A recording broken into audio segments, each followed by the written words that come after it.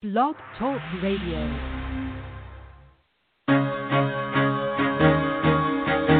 Carol the Coach. Sex, love, and relationships. We talk about it here. Carol the Coach. Compassion with contemporary relevance. I am a psychotherapist. I can be your personal life coach, and I can help you with your issues. There are no problems too small or too big. You can talk about anything. Speaker, columnist, radio TV host, and commentator. Carol the Coach brings messages of wellness and empowerment within reach of everyday people every day. Almost 5 years ago, I lost my soulmate in an accident. He was killed in a plane crash. Life just, for me, has seemed to stop. There are groups all over the city. I teach one.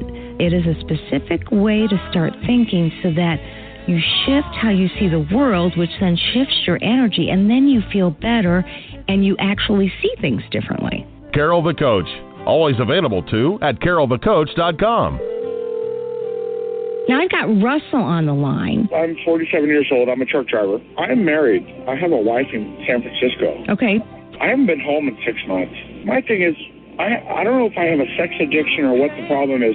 Why do I want what I can't have? And as soon as I can have it, I don't want it anymore. You're right on target when you say, I don't know if I have a sexual addiction. Well, guess what? Yes, you do. And you know what? That's my specialty, Russell. So you're at the right place. Continue. I meet women online, and I'm in a different part of the country. I travel all 48 states, so I love sex. I hear self-esteem issues. You never felt good enough, and you didn't feel like you were getting what you should have then, and you're reenacting that now. Do you want to change that about yourself? You get what you need. I got an interesting...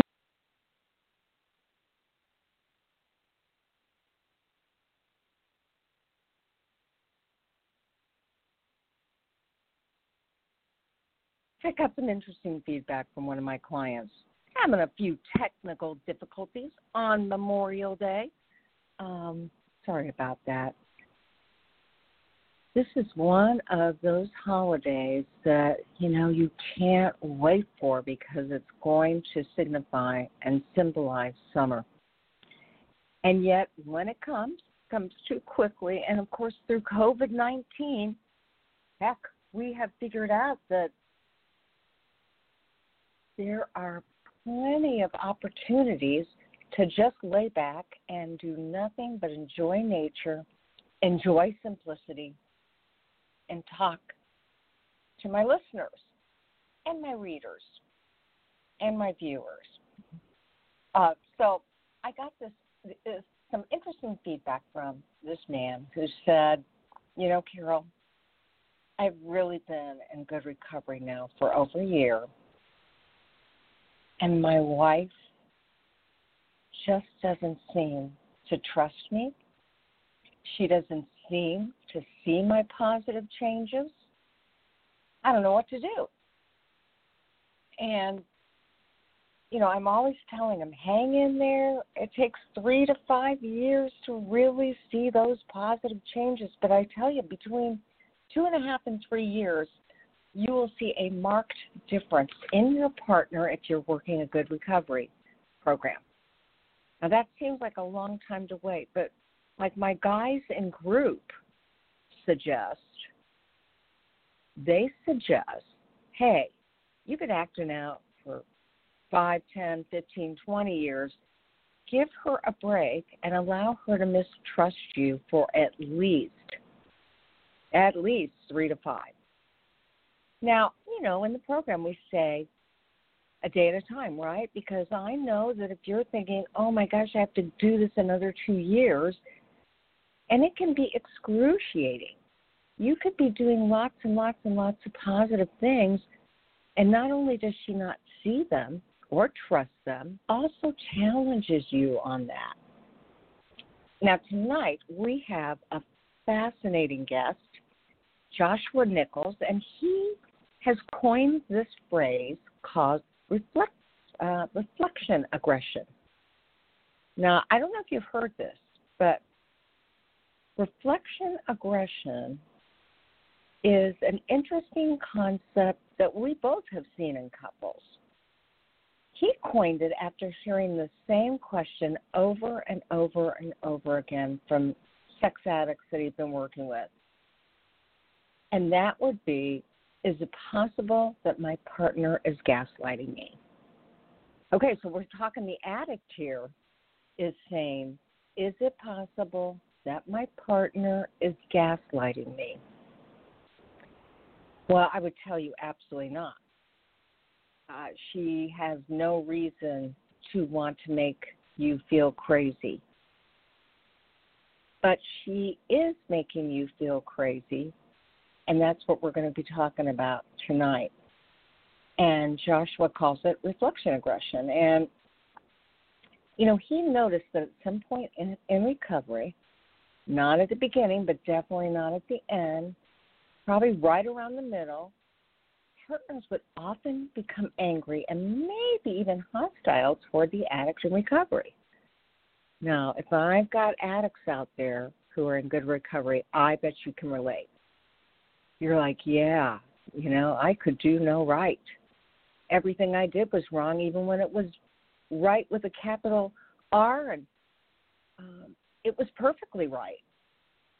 Well, the addict felt like this could be gaslighting because they would become confused. Why is she acting this way towards me? I'm really trying to do the right thing here. And it's almost like she so doesn't believe me, it feels crazy making. Well, partners will often go through this transitional experience of finally feeling safe enough to take their eyes off the addict and focus on themselves in such a way they haven't experienced before. And when that happens, wow, that begins some really good recovery, and yet it feels so unsafe to the partner. So Johua Nichols, who's a licensed marital and family therapist and certified sex addiction therapist, he's a co-owner of Family Solutions Counseling, and he does a lot of writing on things that he is discovering as he gets more and more and more and more experiences working with families and couples, sex addicts, and partners. So I can't wait to find out more about this reflection aggression and, as he calls it, transitional distrust. Now, I got to tell you, this may be why Patrick Carnes told me that it might be more beneficial to be a woman working with a sex addict. You all have heard this story, right? I was in the cafeteria, shoulder to shoulder with Patrick Carnes, which is absolutely impossible. He is a tall, tall man, and I'm no taller than 5'3". And I said, hey, Patrick, I got about 4 questions for you. And he said, well, you got a captive audience. I'm waiting on them to serve me. Said, do you think it's a problem that I'm a woman? I'm going to be working primarily with male sex addicts. Certainly there are female sex addicts too. But I really was talking about that dynamic. And he looked at me dead in the eyes and he said, why no? I think you're probably going to be an easier person for them to confide in. Well, that was reassuring, very reassuring. The second thing I asked him is, hey, Patrick, do you think it matters that I'm not in recovery? It seems like all my colleagues here that are going through this training are in recovery, and I'm not in recovery. And he looked at me and he said, well, Carol, do you have to have cancer to treat cancer?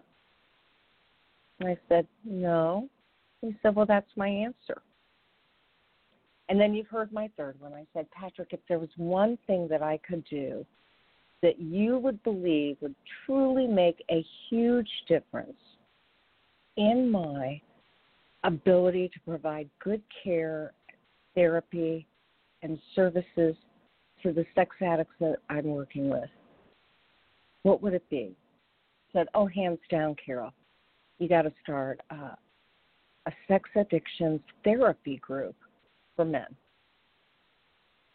And that was so interesting because I had actually run with a colleague over 2,000 women's groups, just women's groups, therapeutic, clinical women's groups for any woman, not a partner necessarily, not a trauma survivor, but just any woman that needed self-esteem, did want to work through a trauma, wanted to do family of origin work.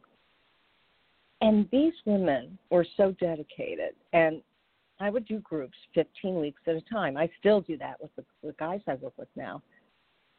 And then they'd have the option of re-upping for another series, another 15 weeks. Well, the average amount of time a woman spent in our groups was about 2.5 years. And by doing it this way, we also could graduate people, and if we really needed to get out, maybe they had a sick child, maybe they had a Wednesday night Bible study they wanted to do, regardless, they could do that. And so I said, well, I'll give it a try. And I went right home, and I said, I am going to create a men's group. But I had some preconceived notions about men and groups. I was so wrong. I didn't think men would be as invested in group therapy as women had been. Was I ever wrong? Once a man gets into one of my groups, he gets so much support and so much fellowship and so many clinical gains. Patrick Carnes was exactly right, that I have to kick them out of the group. I'm like, hey, you're graduated. You're doing really, really well. You're doing amazing. We got to put somebody in this group that really needs it. You no longer need group therapy. You got this thing down. And they didn't want to leave. Another major difference was that these men never missed a session. Now, one might argue that maybe it's because they were maybe they knew their wives, if they still had them, would take care of the kids or handle the homestead, but they never, ever missed. And I was like so happy because I like good attendance at everything I do. I got a couple of listeners that are my clients. They listen every single week, and they've never missed a session with me in like 3 or 4 years. I'm trying to give them the boot too. I'm like, you guys are rocking it. You don't need me anymore. They're like, oh, yeah, we do. And, when do you allow somebody to maintain supportive therapy for their own mental health? I have to agree. I think that should be an option for everybody. So my point is that my men's group were the most phenomenal experiences. They had this fellowship going. They supported each other in the middle of the night, on the weekends, during holidays, and they really spoke the voice of reason. When I came out with Help Her Heal, these guys knew my concepts better than anybody I had ever talked to individually. And they'd say, ADR her. That's what you should have done, man. She wouldn't have been so upset if you had ADR'd her. Now, I hope that you know what ADR is. If you've been listening to my show, that's an empathy formula. And it means acknowledge the issue and the pain, validate that feeling, and reassure her with humility that you are different and you're going to keep working on the relationship to build her safety, to help her heal, and to be the healthiest couple ever. That's ADR. Acknowledge the pain, validate the feeling, and reassure her. And when you do that, communication really makes a difference. Speaking of difference, I am going to be doing a workshop. It is not on my website, so don't go looking for it. that I'm doing a 3.5 hour, actually it's a 3-hour workshop, and it's Saturday, July 18th from 10 a.m. Eastern Standard Time to 1 p.m. And I ask that you do the online course first so that you get the basic concepts to help her heal. I'm a big believer in repetition. Repetition is what will make your relationship. So you take my online course, that is on sexhelpwithcarolthecoach.com, and then this workshop is very, very, very affordable. I can't give you the price. We're not allowed to do that on the air, but it's really affordable. And, you know, we're going to be talking about the concepts, and then there's going to be a question and answer period. So mark your calendars, July 18th. I'll let you know next week when you can go on my website, sign up for the workshop, get that online course so that you get the information from me first and foremost. And then let's just all rock it together. I can have, 20 or 30 people in that seminar. Because we are always trying to improve relationships and the coupleship. And, that, again, is why I have Johua Nichols coming on tonight on Memorial Day. What a gracious thing he is willing to do. Licensed marital and family therapist, also a CSAT. And, he's going to describe this interesting concept that many people, many addicts, confuse as gaslighting when it's not gaslighting. And boy, Josh, I got to tell you, so many people get gaslighting wrong anyway. They think if they are disagreeing with their spouse, that's automatically gaslighting when they're debating it back and forth. And you and I know gaslighting is a serious communication that's intended to make you feel crazy so that you doubt yourself. So I am so happy you're going to be talking about reflection aggression and talking about how it is really different than gaslighting. Tell me, what made you come up with this concept? Well, first of all, Carol, thank you again for having me on your show. I am grateful to be back on here talking to you.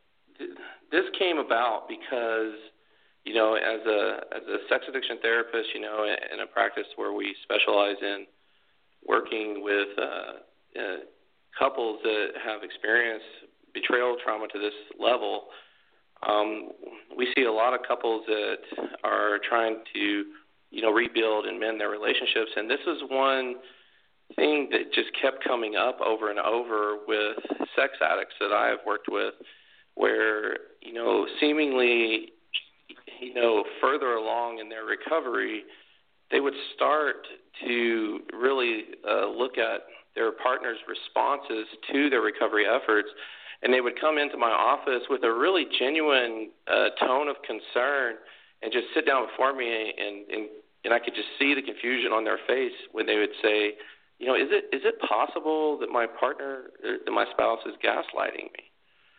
And, the first few times I've heard that, I just kind of dismissed it. I was like, no, they're not gaslighting you.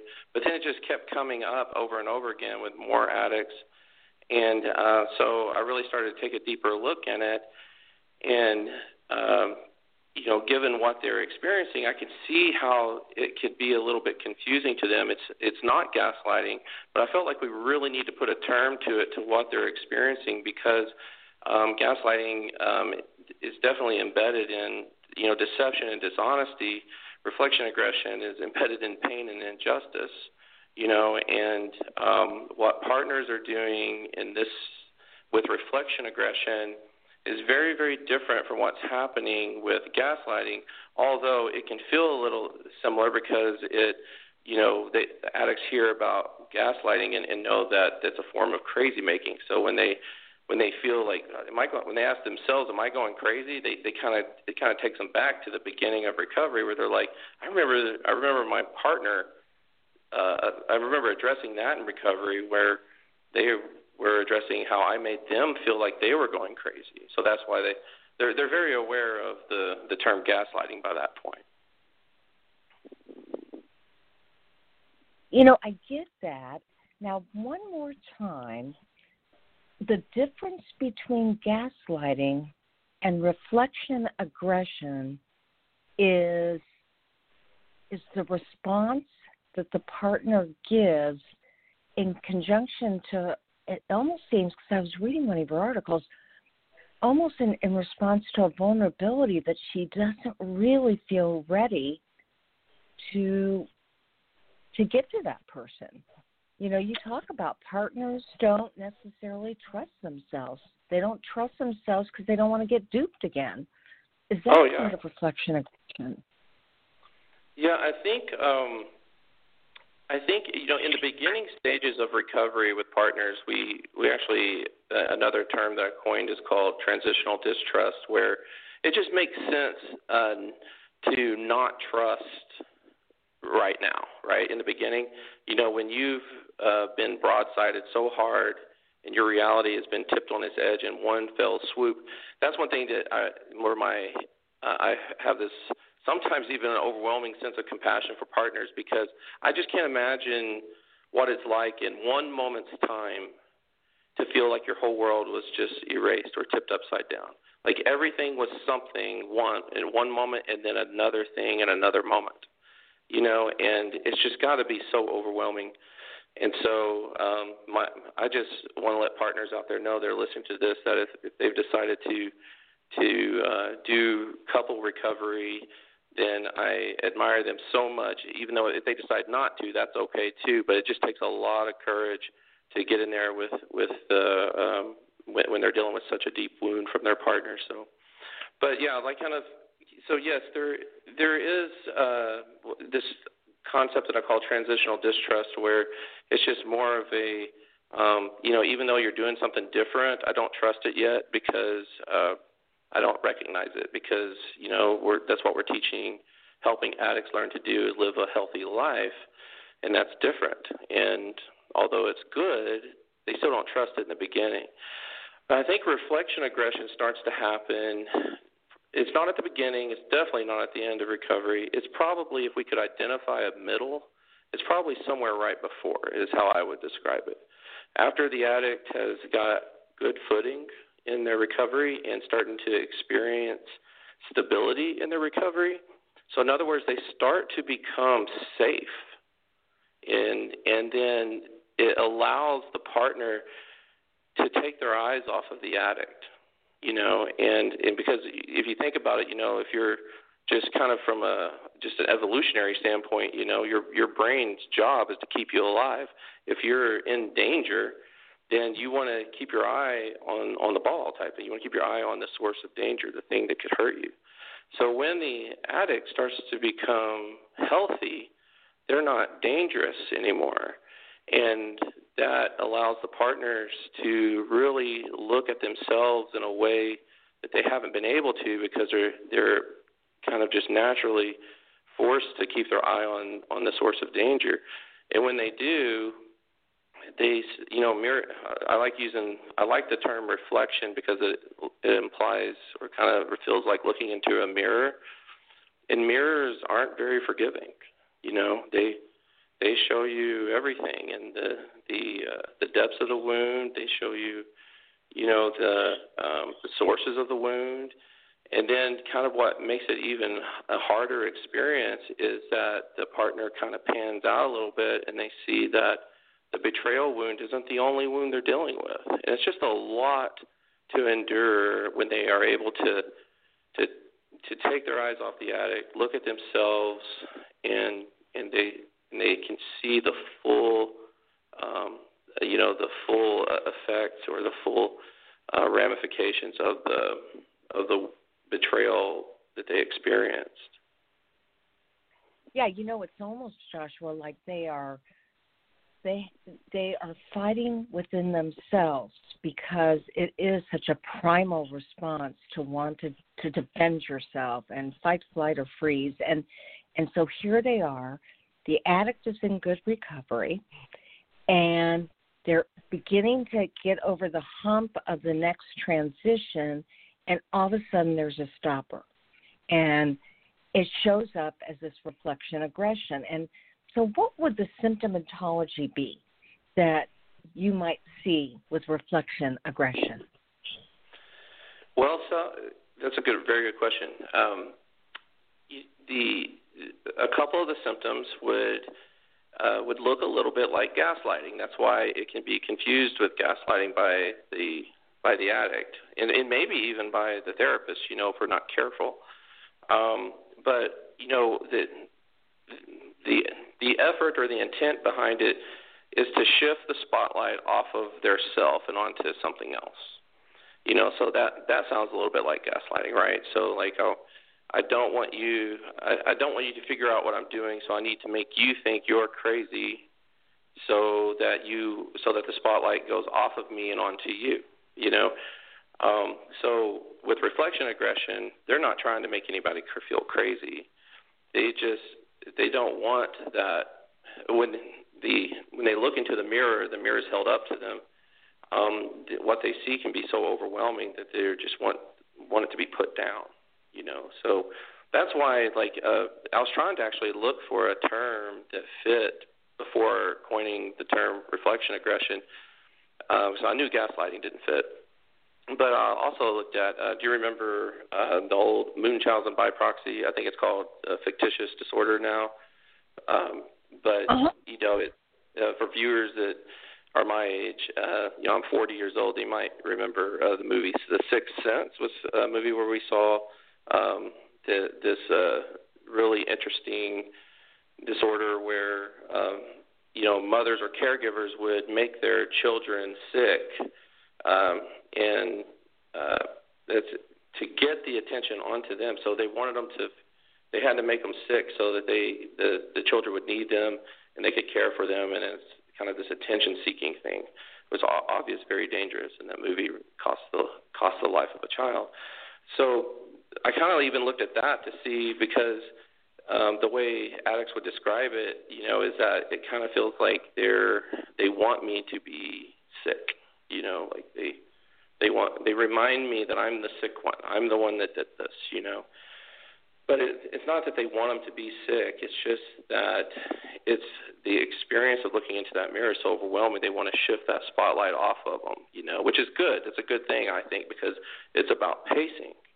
That's what's one of the big differences, in my opinion, of gaslighting and reflection aggression, is that, gaslighting has the intent to keep the truth hidden, where reflection aggression has an intent to pace, which partners definitely need to do. So it starts to get overwhelming, so they need to get the spotlight off for a while. And they don't know how to do that necessarily in a healthy way in the beginning, so sometimes it can be a bit aggressive, Another symptom that you might look for is just the partner or the addict partner questioning their own reality, So again, one of the very similar to gaslighting is, when the addict partner starts to say things like, am I going crazy here? Like, am I doing the right thing? I think I'm doing the right thing. We've been in recovery for 9 months or a year or whatever, and I feel like I got a good flow, But yet they're coming at me so hard with reminding me of all my misgivings, all the pain that I've caused. And then I start to question, maybe I'm not doing this right, And so that's another thing to look for. Yeah, so if you were working with somebody that was having that kind of difficulty, what would you tell her? What would you tell him? Well, you saying tell her in terms of like her, the partner? Absolutely. Yeah. So this is challenging. I think for the therapist involved, they really got to be gentle and compassionate about it. So when they introduce the concept of reflection aggression, it's hard to kind of get around that this is a partner thing, that in other words, that there is a process in this dynamic that they kind of have to own themselves and for the sake of their own healing. And so it's really important to be compassionate toward them about that, because it's a sign of progress, in my opinion. So if you start when you get to that point where you feel like that reflection aggression is really present, this is a sign of progress that we're moving forward, we're moving along, and this is a normal experience for partners that have experienced this level of betrayal. It's hard for them at times to accept that because there's so much injustice at play in their life experiences, especially with the addict, that it's like, like this thing happened to me, and then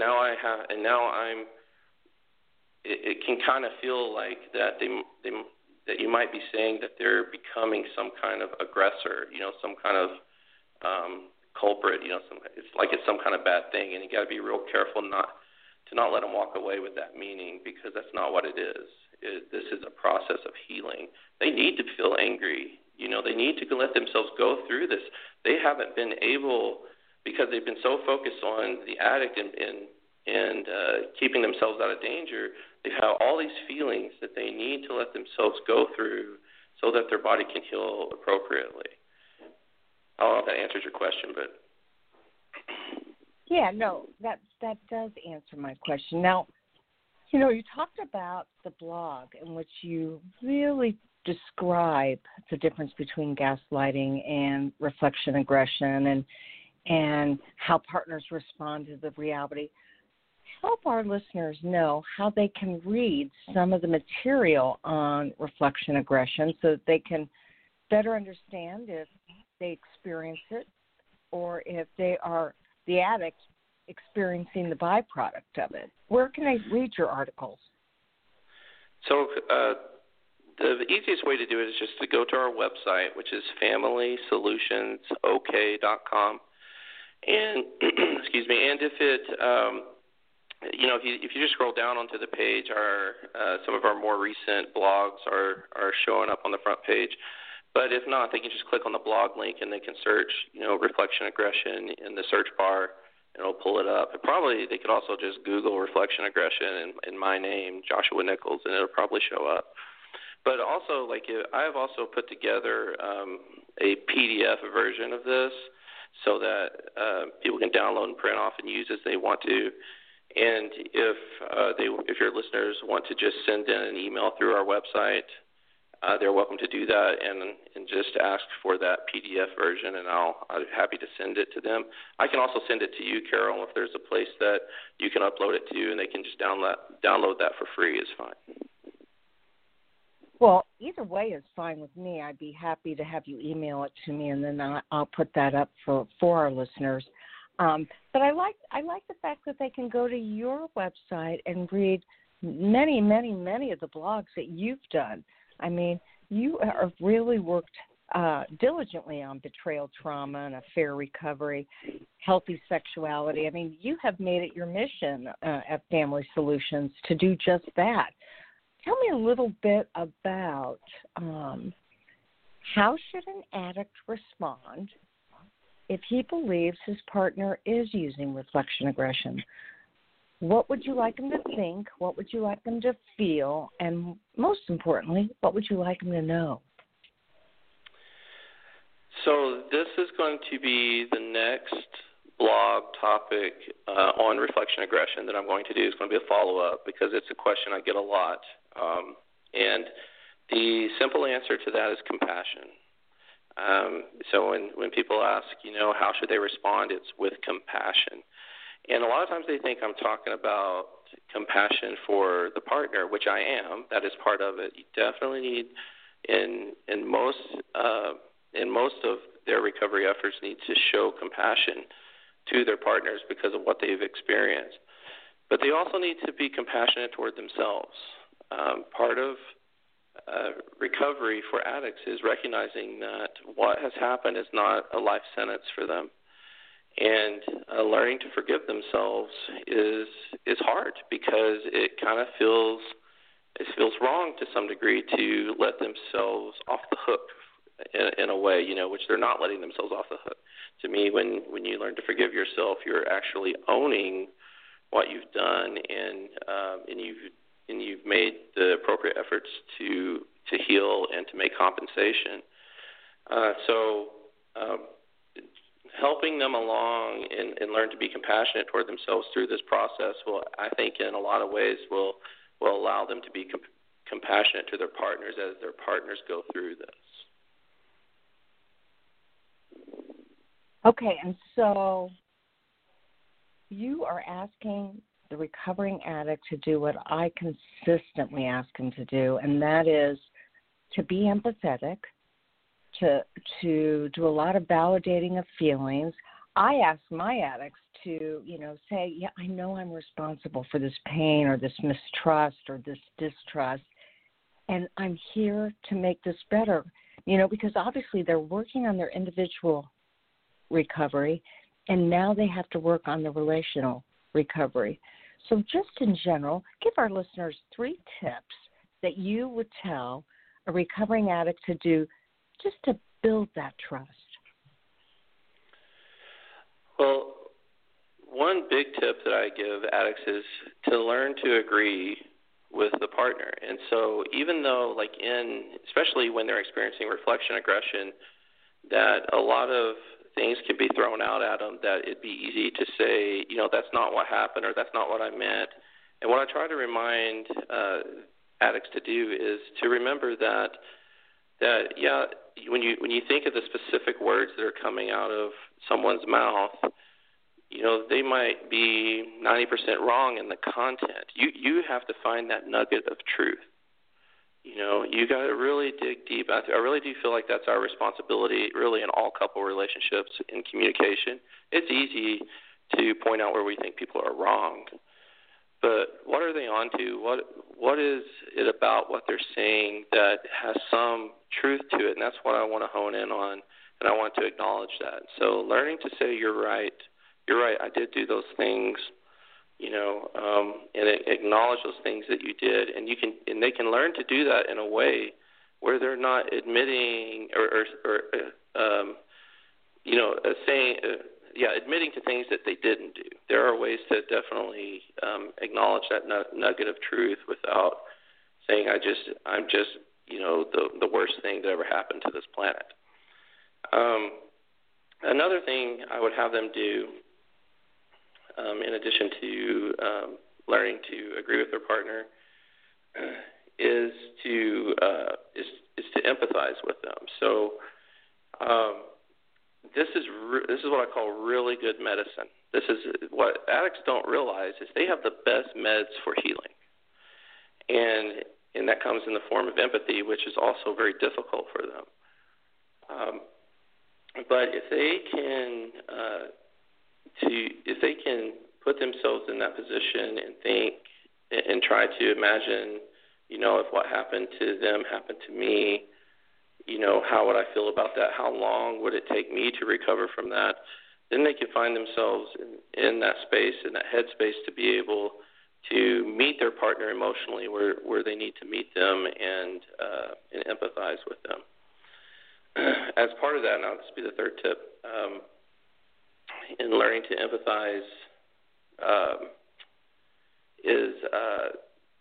and it just slipped my mind. I hate it when that happens.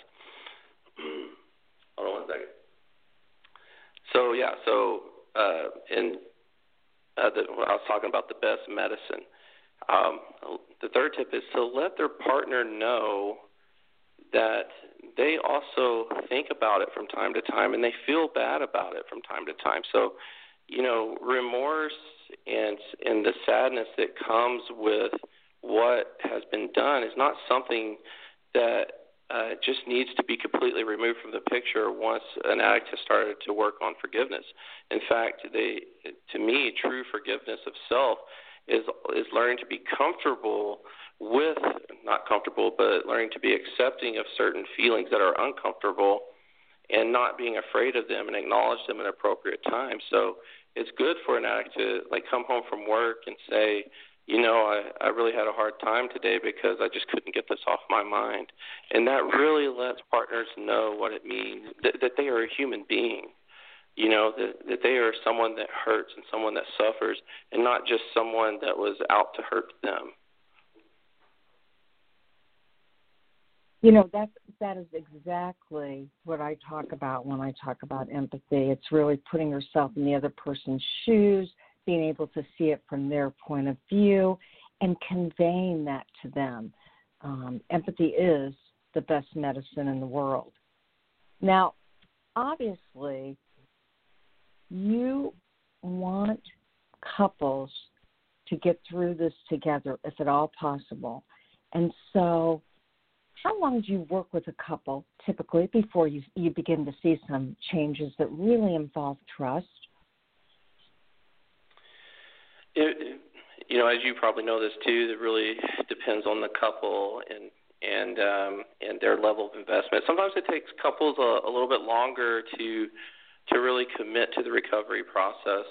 But once that commitment happens, I think they actually start to see changes almost immediately in the sense of that they're looking into this world of uncertainty and it's scaring the crap out of them, basically. And so it's and I can empathize with couples that are hesitant to do that because, like I said earlier, their world of certainty has been tipped upside down, and now they're just looking into this empty space and trying to figure out how to chart new territory. So, but one piece of encouragement I want to give couples is that when you commit to the process, it's not going to be like this forever. When you're just starting out and you're hurting, this is not a forever thing. You find a therapist or a resource, or a support group, and build your team of people to help you along, and you can find peace, calm, happiness, however you want to describe it. That place within yourself where the world just doesn't seem so sinister and dark. And I would say, like, for couples that really have committed to the process, within a matter of months, they're starting to see that there is a place that they're headed, and they're itching to get there. There's still work to do when they get there because we got to help chart it out. But that part's a little bit. It's not as intense or as intimidating as the beginning stages. Okay, and that makes a lot of sense.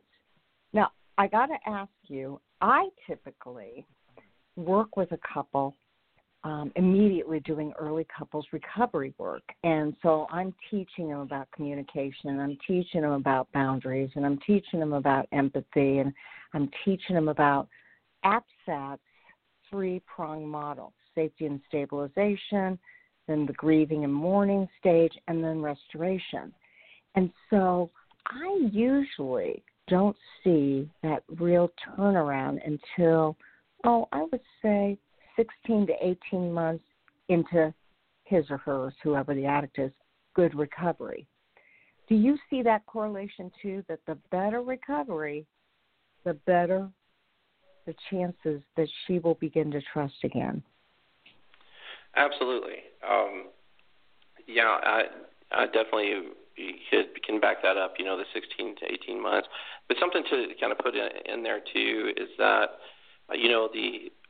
the intensity that couples feel in the beginning starts to taper off as they get out of crisis mode, and they're starting to get their footing in recovery, and they start in probably like what you do, Carol, is adding structure to their recovery. That's actually a huge piece in our practice in helping couples commit to the process, is because once we can get that structure added, then they can breathe again, and they can see that there's a world of danger ahead of them that they were going to have to trek through, but they feel like they can do it. But like you said, that turnaround moment, where they start to see that there is a strong possibility that this relationship is going to make it, it's going to be several months down the road. But like I said earlier, it's not a forever thing. And when you're just starting out and you hear a therapist say, 16 to 18 months, that can feel a little overwhelming. But that's largely because you feel like it's going to be 16 to 18 months of crisis. And it's not going to be 16 to 18 months of crisis. we're going to try to get you through that fairly quickly.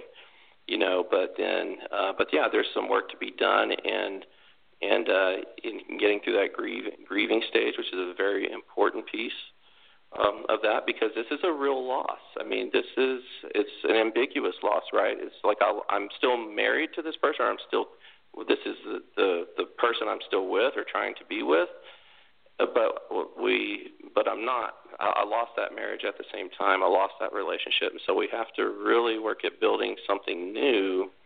And to me, trust comes in that, not with all the boxes being checked off the list. That's not when trust comes. Trust comes with seeing that we've created a new process that is embedded in reality, and it's got the pieces of it, or we've built it based upon our principles and our morals and our integrity, and we both follow that real closely, and we're not burying our heads in the sand, and that's a process that we learn to trust. If it looks like the old process, you're just not going to trust it.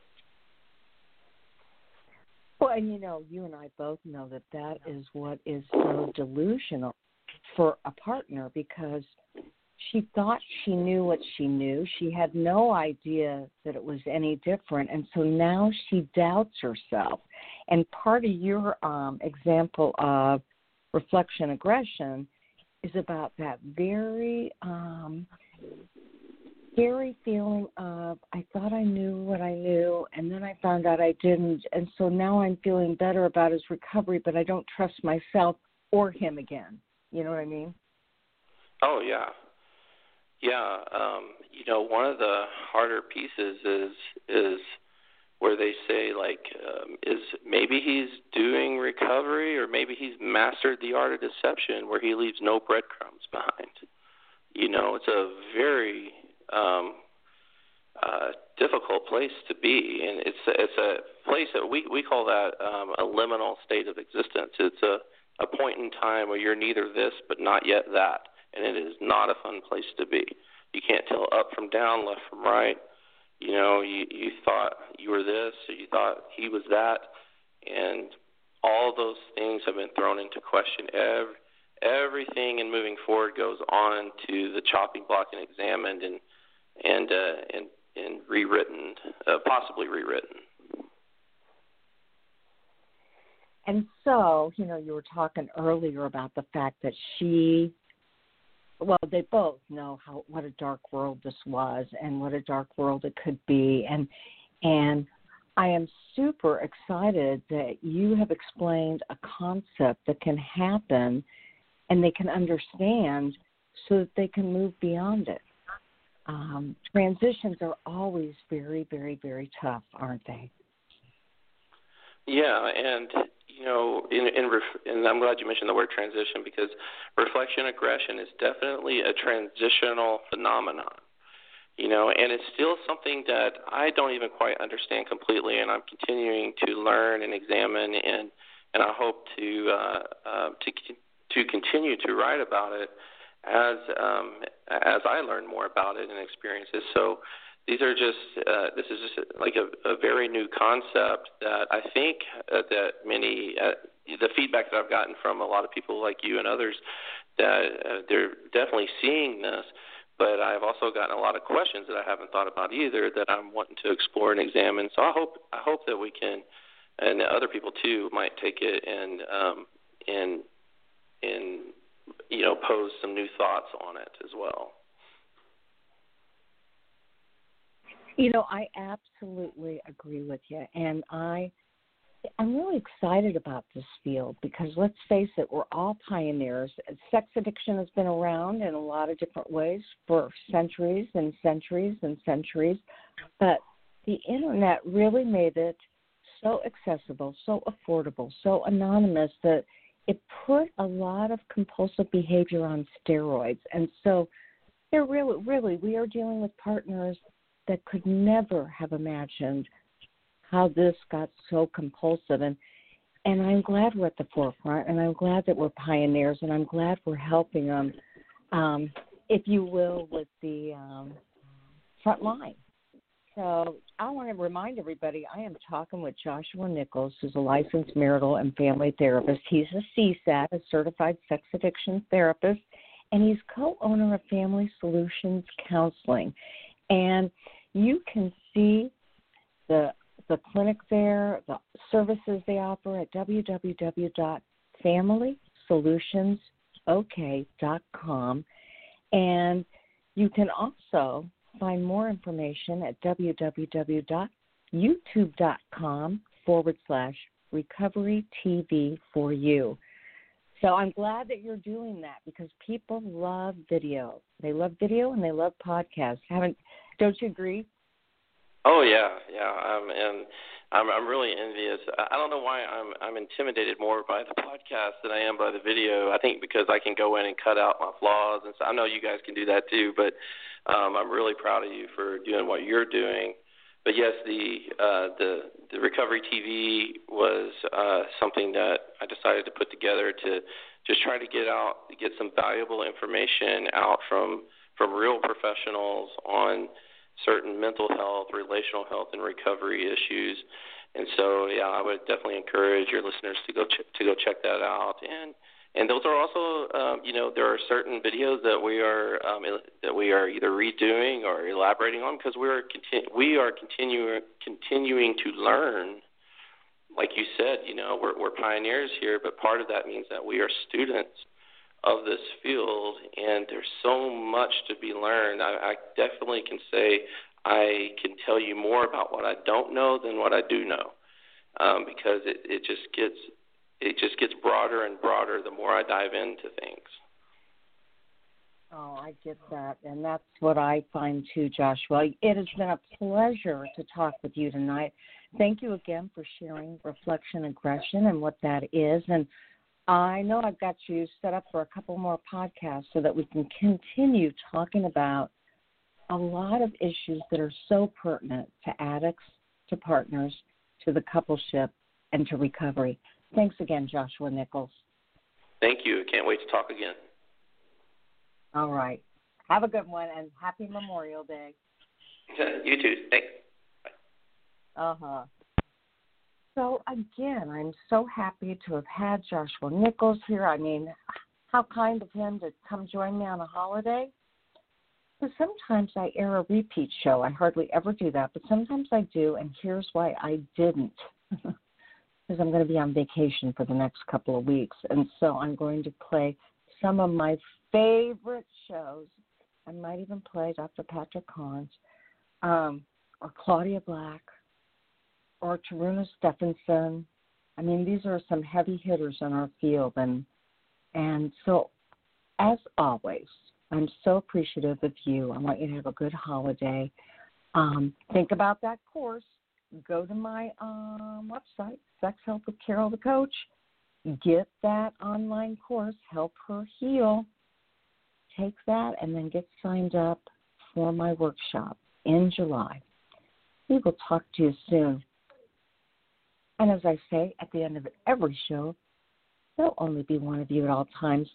Fearlessly have the courage to be yourself. Make it a good week.